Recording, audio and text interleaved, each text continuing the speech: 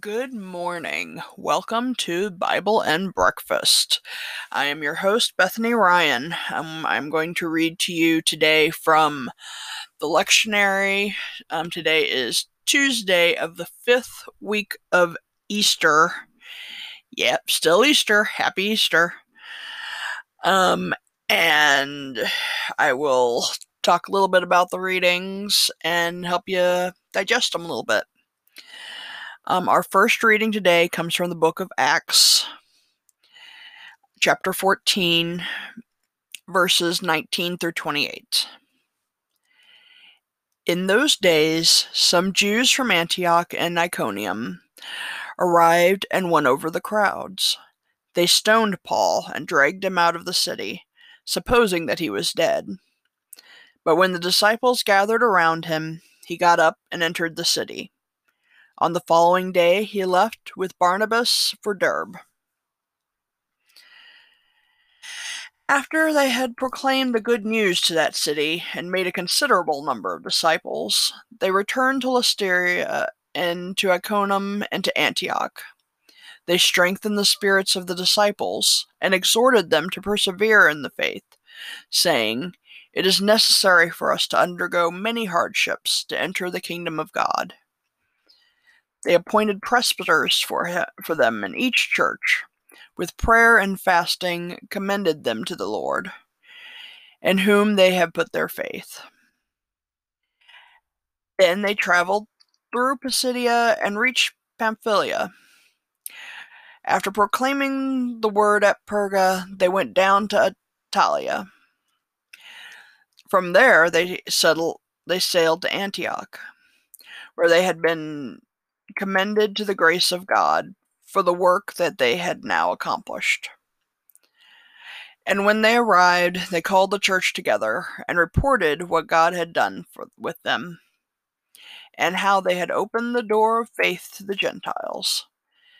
Then they spent no little time with the disciples.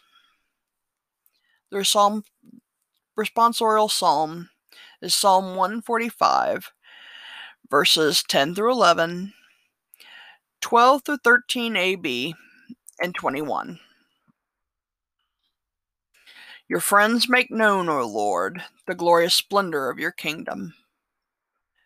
Let all the works give you thanks, O Lord, and let your faithful ones bless you. Let them discourse of the glory of your kingdom and speak of your might. Your friends make known, O Lord, the glorious splendor of your kingdom, making known to men your might and the glorious splendor of your kingdom. Your kingdom is a kingdom for all ages, and your dominion endures through all generations. Your friends make known, O Lord, the glorious splendor of your kingdom. May my mouth speak the praise of the Lord, and may all flesh bless his holy name forever and ever. Your friends make known, O Lord, the glorious splendor of your kingdom. The reading comes from the Gospel of John, chapter 14, verses 27 to 31a. Jesus said to his disciples, "Peace I leave you, my peace I give you.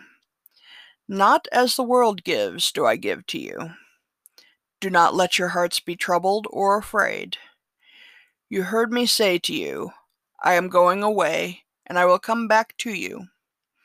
If you loved me, you would rejoice that I am going to the Father, for the Father is greater than I.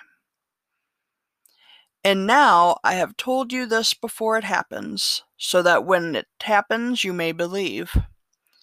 I will no longer speak much with you, for the ruler of the world is coming.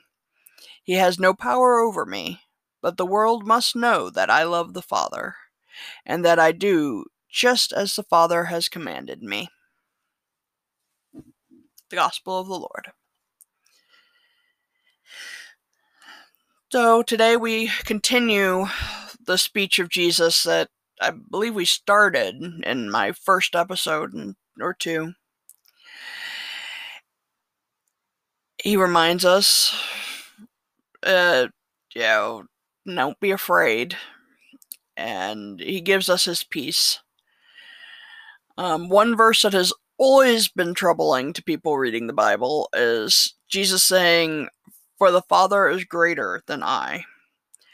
That seems heretical, because, I mean, Jesus is God. They're the Trinity, they're equal. Commentaries I have read this morning about it talk about how this actually can be spun to prove that Jesus is God. As if he was just a mere man, it would be silly to say something like this, that the Father is greater than I. Of course the Father is greater than you, because you're just a human. But as God, he said it.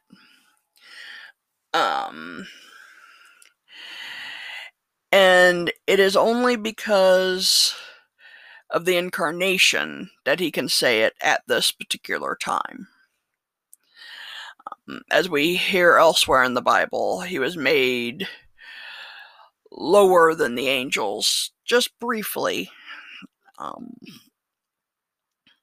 to become one of us.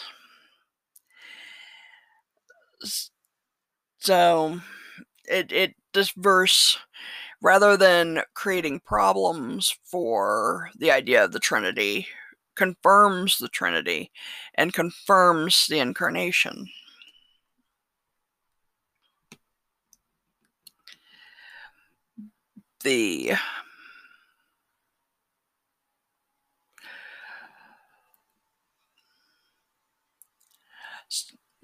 Not terribly surprising, I don't have much to say about the first reading. I do recommend, if you can find a map of the journeys of Paul.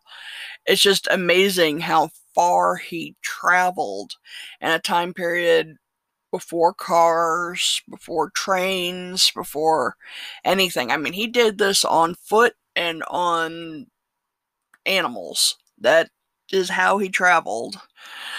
And he made these journeys to spread God's word to the Gentiles. And it's just absolutely fascinating and amazing. If you ever want to think, is Christianity true? Were people lying about the resurrection, stuff like that? Just think about that kind of thing. Think about Paul just traveling the whole world on foot. You don't do that for a lie. You don't do that for, a lark. You do that because it's true, because you believe in it so firmly.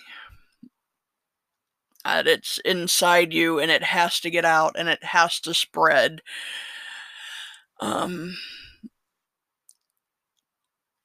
It's truly inspiring. I will leave you with that thought for today. Remember that you are loved. You are loved more than you will ever understand. You are beautiful. You are in God's image. God bless, and I will talk to you tomorrow.